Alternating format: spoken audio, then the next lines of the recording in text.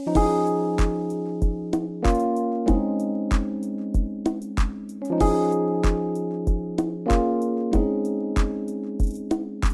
you'd open your Bibles to Proverbs, we're going to be in Proverbs 15 today in our chronological study. And I am a person that loves the Proverbs. Now, I don't know about you, and I don't know if you understand what the Proverbs are and all that kind of stuff. I want to give you a little historical background if I can. So we've been trekking. If you've been reading the chronological Bible, okay, with me, I've been reading it. And if you've been reading along, who's still caught up? Okay? If you're sort of kind of, I see kind of like this going on. If you're sort of, like you're trekking, you're doing it, you're doing your best, it's good. You may not be on the same day or whatever, but you're getting there. It's okay. Listen, there's always tomorrow, right? And I encourage you, read tomorrow, do your thing. But here's the big story is this. God is trying to teach us the story of redemption through Jesus Christ all the way through the text. All the way through the Bible, we're seeing the grace of God come up. How many times did the Israelites blow it? You know? And God just continued to show His grace on that. So we see King David, and we see David do his thing, and David has the son Solomon, and then King Solomon becomes this incredibly wise, this incredibly powerful. If you've been reading, you know he's acquired wealth, and he's gained wisdom, and he's got all these things. And at some point in time, Solomon kind of puts a stop, time out. And the wisdom of God takes over in his life, and he begins to write these proverbs to his son that are so important to him that he's got to get them all out. And the important thing for us is that we can learn from this. He hits all kinds of topics out there, some that we don't want to talk about, some that we skirt away from. But the truth of the matter is they're real, everyday things for us to learn from. Today, in verses 27 through 33, it seems like there's a lesson and a message on leadership from the Holy Spirit to the listener that we can all, you ready? Apply to your life. And the decisions you make from this day forward can be walking in the wisdom of the Lord. Anybody want that? Anybody need that? I do. I feel like that's something that God is saying to not only me to preach, but it's something that God is saying for me to live. Okay? And by the way, I hope you understand what I just said. Because I'm not the only one in this room that preaches. We all do. We got to make sure that what we preach is what we live.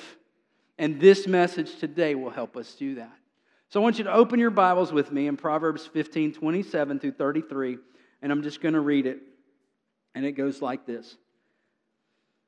Greed brings grief to the whole family, but those who hate bribes will live. The heart of the godly thinks carefully before speaking. The mouth of the wicked overflows with evil words. The Lord is far from wicked, but He hears the prayers of the righteous. A cheerful look brings joy to the heart. Good news makes for good health. If you listen to constructive criticism, you will be at home among the wise. If you reject discipline, you only harm yourself. But if you listen to correction, you grow in understanding. Fear of the Lord teaches wisdom. Humility precedes honor. Let's pray together. Father God, today in this room, you have assembled people from all over.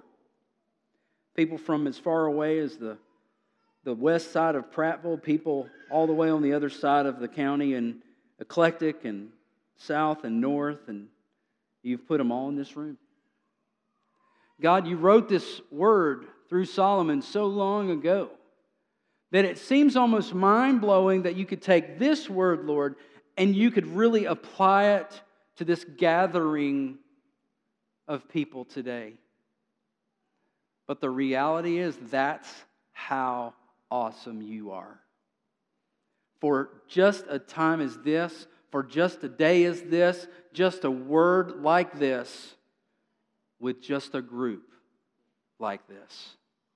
you want to speak to us today. And I pray in Jesus' name that we will have ears to hear and that we will have hearts to apply your word. In Jesus' name, amen.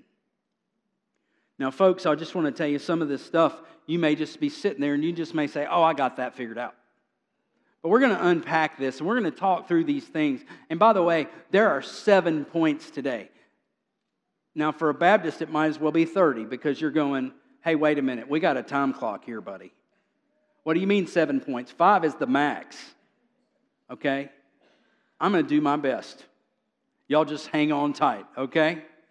But the point is this. You can leave today. This is one of the things that as a pastor I struggle with a lot because people will look at me, they'll ask me these questions, and I just go, it's right there. They'll say this to me. How can I concretely see what God is doing? I don't understand God's word. I don't know the change He wants me to make. Listen, it doesn't get any more straightforward than these 7 points we're going to say today.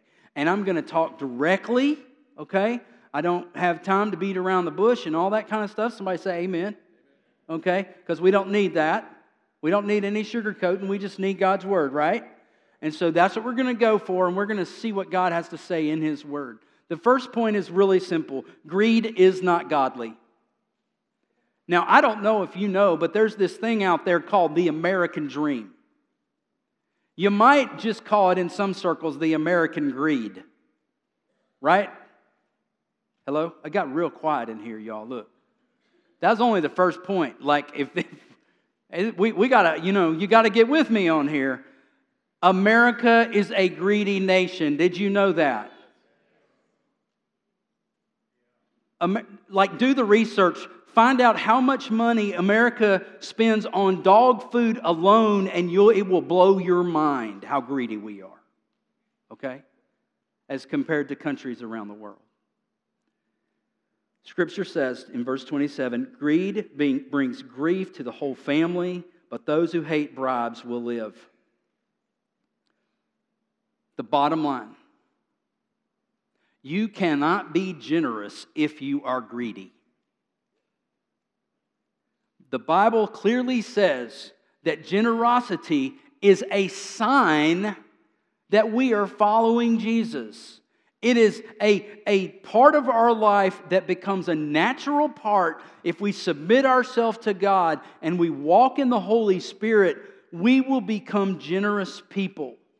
The Scripture literally says that God loves a cheerful giver. So we're to be generous with what He gives us. That's why one reason you see me preach, this is how we should be with our finances. Y'all look, when we start becoming like this with our finances, we are in such big trouble. Now I understand. You worked hard for what you have. I just want you to know, so have I. Now some people say, don't think preachers do anything. We just, talk on Sunday morning and a little bit on Wednesday night, and that's it. We just goof off the rest of the time. But there's a little bit more to it, okay? And I've been doing it a long time, and I've been plowing that field, right? You've been doing what you're supposed to do, and you plow that field, and you work hard for it. But when you follow Jesus, this is critical. Remember we talked about getting saved, and we talked about that in talking about disciple making?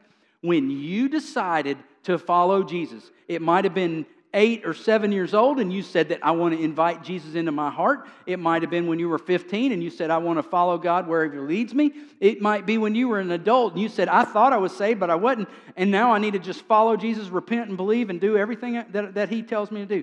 The reality for all of us, when we got saved, we said we are now, you ready? Here goes, this is the hard truth. We are your slave. The Scripture says it like this. In Acts, we are the doulos of the Most High God. The first definition of the word doulos in Greek is slave. The second is servant. That means, you ready? We are no longer ours. We are His. That means everything that we have is His. Every dollar, every piece of furniture, every article of clothing, everything in our world is His. Because we, you ready? Bought with a price. We've submitted ourselves to Him. I've had many conversations like this, straightforward, and people say, oh, wait a minute, I'm nobody's slave. I want you to understand, Jesus said if you're going to follow Him and be His disciple, then you have to die to self. You have to sacrifice self. You will, literally, He said, carry your own cross. Do you understand that the cross was the way that He was going to die Himself? And He was saying to you that you have to physically, spiritually, emotionally die to follow Me. Greed is not godly. We have to be generous givers. We have to think in our mind, and maybe we have to practice this some days more than others. This is all His. Look, y'all, I can tell you this, that there's days where I've been driving in a big city particular, because when you drive in a big city, you see a lot of cars. You see a lot of vehicles. You see a lot of vehicles that you might like to have. I like to go to Atlanta and see who can spot like the $200,000 sports car, because it's a pretty awesome vehicle. I remember the first time I ever saw a Tesla, I thought that's the coolest thing I've ever seen. Sounds like a golf cart. What is this? Y'all, look, it's just stuff. It's okay that you don't have it. And I would encourage you this, that maybe that shouldn't be our goals. Maybe some of our goals should be to give away more than we receive. Just thought. Number 2. In verse 28, it says, the heart of the godly thinks carefully before speaking. The mouth of the wicked overflows with evil words. Y'all, I got to read that again. That is so straightforward. Listen to what it says. The heart of the godly thinks carefully before speaking. The mouth of the wicked overflows with evil words. Thinking before speaking is godly. Now, I'm going to assume in here that there's 3 or 4 people, only 3 or 4, that might have said a cuss word before. Okay? Only maybe 3 or 4. Okay? Can I show you something? I'm going to confess a sin that came out of this mouth. You ready? So the other day, I'm doing some woodwork. And you know how the word leverage? Like leverage can work in your favor and leverage can work against you. Did you know that? Now I'm going to show y'all. This is going to be slow. Jimmy, you're going to laugh. You're just going to laugh at me because, I'm the novice woodworker, right? And so leverage worked against me. And I don't know if you've ever been like punched by wood before. Like really like attacked by some wood. I was attacked. You ready? Yeah, that's nice. Yeah, see that? Like it just, like it's like a stab. Like I got stabbed. And y'all listen. I don't know if you know, but at that moment, there might have been something unholy that came out. I'm just confessing. I'm just being real, okay? It's good that y'all weren't there. The preacher can't say a bad word, I'm just saying it might have happened, Terry. I didn't say it did happen, okay? Look, truth of the matter is, we get stabbed by wood or you stomp your toe, you might say something you need to apologize to the Lord for. But this right here is clearly talking about the heart. And when you say things, and it may not even be a cuss word, it may just be the way you say them, and you are just being mean. But I want to tell you something. The Scripture's clear about this, that we will give an account to God for every unwholesome word that comes out of our mouth. You ready? Quote, unquote. I didn't make that up. That's in His Word. Now, you either believe His Word or you don't. Okay? And so, my recommendation, watch your words. You want to be godly. You want to be a leader that God has put you in place to be. And I believe this, that God has put each one of us in place to be that leader wherever it is, whatever it is, however it is. The heart of the godly think carefully before speaking. The mouth of the wicked overflows with evil words. I wrote this in my notes, that this is the key to true wisdom. Now think about all the other areas, all the other things that we affect and everything. But think about the power of your words. I mean, the power of your words, intentional and unintentional. You can tear somebody down or you can lift them up, right? The bad thing about words is once they come out, you can't put them back in. Why I say that I wrote the key to wisdom is because the key to this verse is think before you speak. That means that, just going to say it this way, reacting verbally is probably not a good idea. Right? So calculate, think about what you're going to say. The third thing is that prayers of the righteous are godly. The Lord is far from the wicked, but He hears the prayers of the righteous. That's in verse 29. Scripture tells us to pray without ceasing. Paul says this. He says that he wraps it around some interesting text. He says, rejoice always, pray without ceasing, and in everything give thanks to Jesus Christ, our Lord. The truth about praying without ceasing is that you and I, you ready? Get to be in a conversation with the Most High God all the time. Thank you, Lord. Like when you're asleep at night and you're woken up in the middle of the night, you don't have to just get on your knees and start praying. You can just start praying. When you're driving in the car and you start talking to the Lord, it's okay. They may think you're talking to yourself, but you know what you're doing. Pray without ceasing. You don't have to have the most eloquent prayer of the world. As a matter of fact, Scripture teaches that sometimes we just puff ourselves up with prayer. And that's not what God's looking at. God's looking directly into your heart. You know, discernment. You know, some people can tell if you're bluffing or not. Some people have that gift. Let me just go ahead and warn you and tell you, God's got that gift. Okay? He knows. God always knows. He looks right at your heart. He knows what you're thinking before you think. That's because He's God. I also think it's important for us to learn to pray like Jesus taught us. You remember, our Father who art in heaven, hallowed be your name. Thy kingdom come on earth as it is in heaven. You remember that? And He goes on and talks about the protection, the guidance, forgiveness, all those things. We need to learn to pray in that way.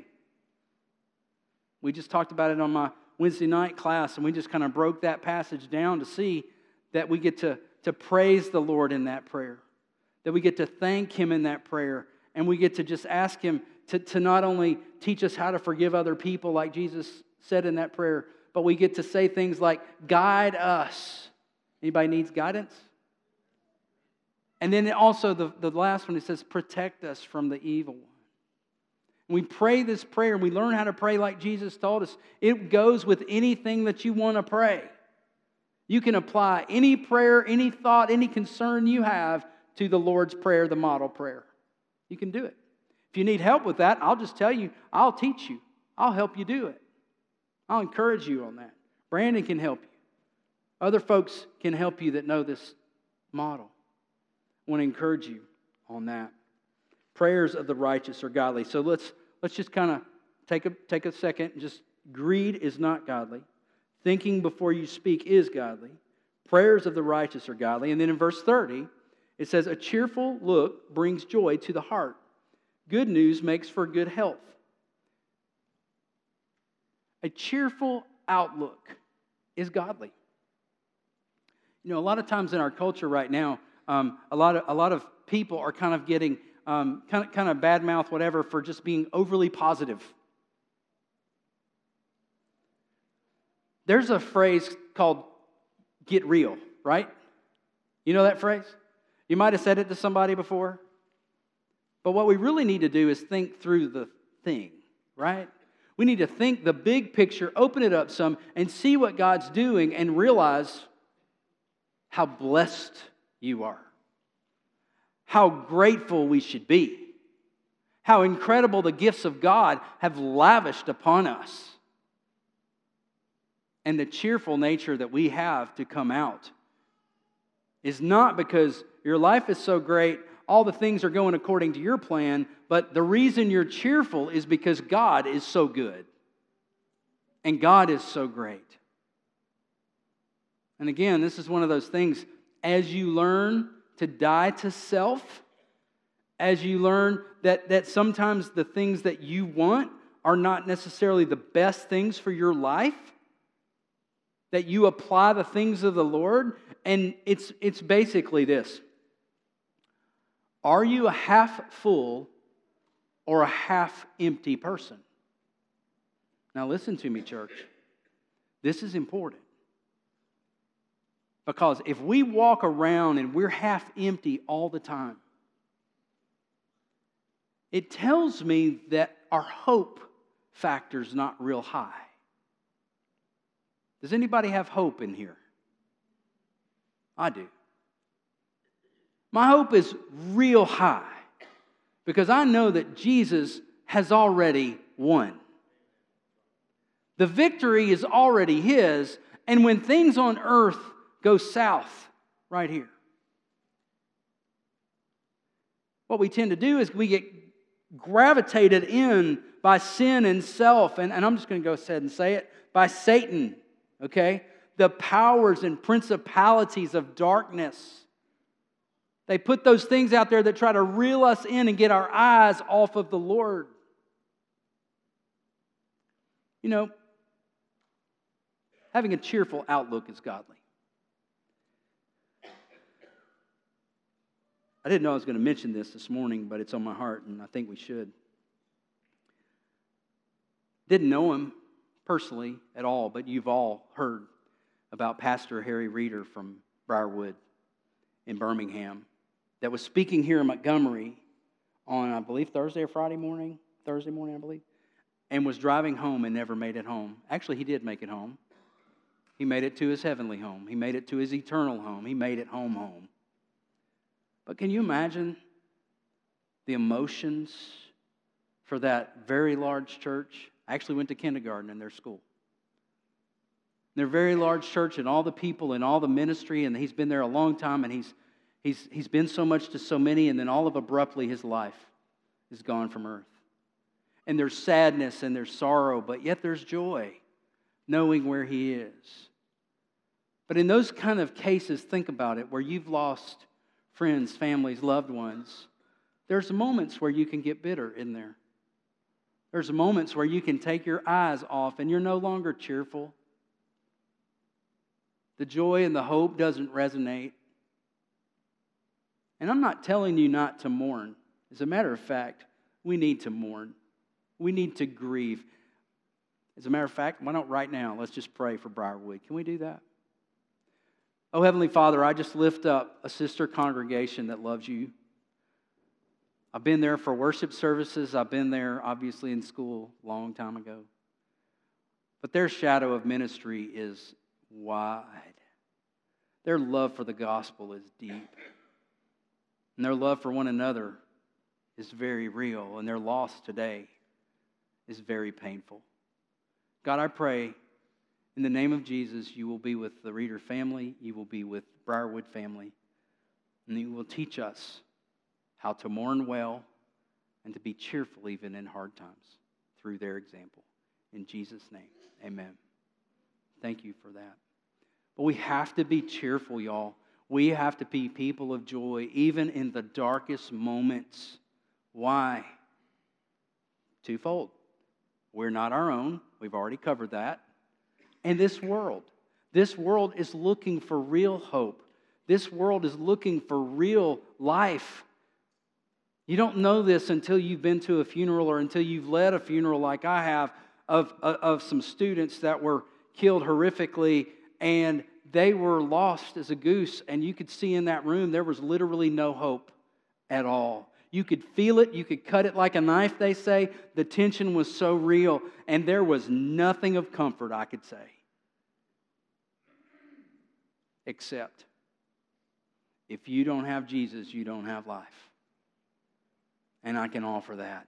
And that's what you and I, at the darkest, the deepest, darkest days, you and I have the joy of Jesus Christ and our relationship with Him to, quote unquote, fall back on. That's where a cheerful heart comes from. If you think you're going to have it all ducks in a row all the time in your life, to be cheerful on your own, think again. You could probably name 10 bad things that are going on in your life right now. But y'all, guess what? I could name one awesome thing that trumps all that. You've got to have a cheerful outlook. Verse 31, if you listen to constructive criticism, you will be at home among the wise. So, the fifth point is receiving constructive criticism is godly. Now, this is the one I just wanted to leave out. I just got to be honest. Like, God, do we really need this one? There's nothing that we love more than constructive criticism, right? I mean, it's criticism. Why do we want that? I think there's a way. This is twofold. So first of all, we've got to be able to receive constructive criticism. And I'm not talking about negative criticism. I'm talking about encouraging, helpful, godly criticism, which leads to the second part. When we give the criticism, we have to do two things. You ready? Write these down. Watch what we say and how we say it. That helps every single time. It helps you as the one who's giving the criticism, and it certainly helps the one receiving the criticism. But we have to be able to receive it if we're going to grow in character. That's one of the things about making disciples. The years and years and years that I was being discipled, and by the way, that's never over. I still have people discipling me all the time. And the years that I've been discipling people, it's twofold. Like, there are conversations that I specifically will never forget, even written about them. And that is when Gary Mays looks at me and says, there is a God and you are not him. Okay? You're not going to believe this, Brandon, but when I was 15, I thought I was pretty much it. You know? Not that you would think that at 15, you know. And I had somebody look at me and say, there's a God and you're not him. Oh, and by the way, Robert, the world does not revolve around you.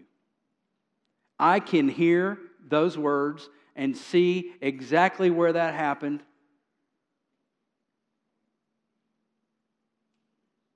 In my mind's eye, like it was yesterday. But I'll never forget it. Two things: it was done in love, and it was truth. Receiving constructive criticism is godly. It's hard to handle for all of us, but that's how we grow. It's important. And then verse 32 says, if you reject discipline, you only harm yourself, but if you listen to correction, you grow in understanding. Practicing discipline is godly. Practicing discipline is godly. So we know the athletes, we know how that works. You got to discipline, you got to practice discipline to be athletic. You got to practice discipline to learn a skill or ability. You have to focus and be ready for that. My mind was blown at a high school senior day basketball game in Tuscaloosa, and I'll never forget this statement. That, you know, they had senior day and they had their quotes, their favorite quotes they liked, the seniors. And they come out and they introduce them and then they say their quote. Well, this one guy's quote, don't know who the guy was, can't remember that. That wasn't what was important to me. What was important was his quote, and his quote was simple. It said, you ready? Oh, this is so good. Discipline yourself before someone else does. Discipline yourself before someone else does. There are areas of your life and my life where we've got to practice discipline. And if we don't, there will be a point where we are disciplined. There will be a point where someone else disciplines us for us.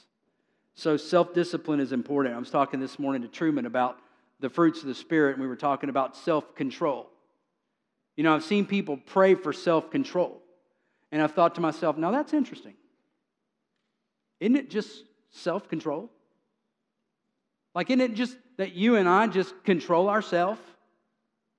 Because I don't know how praying for self-control is going to give you self-control. I mean, it might give you some strength, it might give you some ability and that sort of stuff, but at the end of the day, guess what you just got to do? Control yourself.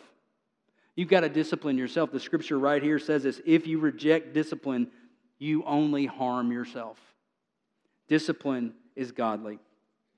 And then finally in verse 33, the fear of the Lord teaches wisdom.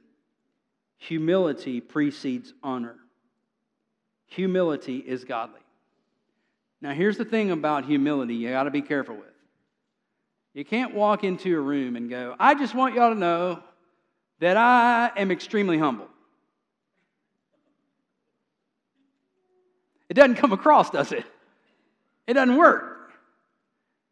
Just want you to know that I'm feeling very humble today. I'd love to serve you in any way that I can. It just doesn't come across as genuine, does it? Humility is kind of that way. We have to be careful. Because humility is not something that you get, you ready? From yourself. Humility is something that you get from God. There's a guy he's a young pastor. He was a youth and college minister up in the Florence area, up in where UNA is and stuff. And I've been getting to know him over the last 3 or 4 years. And Pam met him when we were doing the pastor's conference, and she goes, that guy is so humble. And when you have met someone that practices and lives humility, you know it. Like you can't hide the humility of God in your life. So what you have to do is this, and I can't do this for you, no one can but you. You have to spend more time with God. Like you have to carve out more time with God. You might have to turn off the music or off the podcast or off the talk show in the car. You might have to just carve out some time in the morning or in the nighttime. Maybe even 3 or 4 minutes every hour at your job, however you can do it. And just open God's Word and practice this humility. There's also a really neat promise in Scripture about humility. Listen to this. This is in James chapter 4, verse 10. Humble yourselves before the Lord, and He will exalt you. The guy that I was talking about, the pastor now, when I was doing the work with the pastors' conference, one of the responsibilities for the president that year is to basically nominate and get the president that will be in 4 years. And so they work their way up, vice president and such like that. And as I was thinking who, make my list, do my prayer times, all that kind of stuff, this person, Chad, rose to the top of the list because of that one factor. I know he's a great preacher. I know he loves people. I know he wants to make disciples. But his humility, and he would be embarrassed by me saying this, but his humility is what rose to that list, because I know that he'll be able to encourage and equip and love on these pastors from the state of Alabama. Here's the thing. When you look at these things, and I'm just going to take just a moment, greed is not godly. Thinking before you're speaking is godly. Prayers of a righteous are godly. Having a cheerful outlook is godly. Receiving constructive criticism is godly. Practicing discipline is godly. And you living in humility is godly. So these are the kinds of things that we want to apply to our life so that we can be the leader that Solomon is encouraging his son. Let's pray together.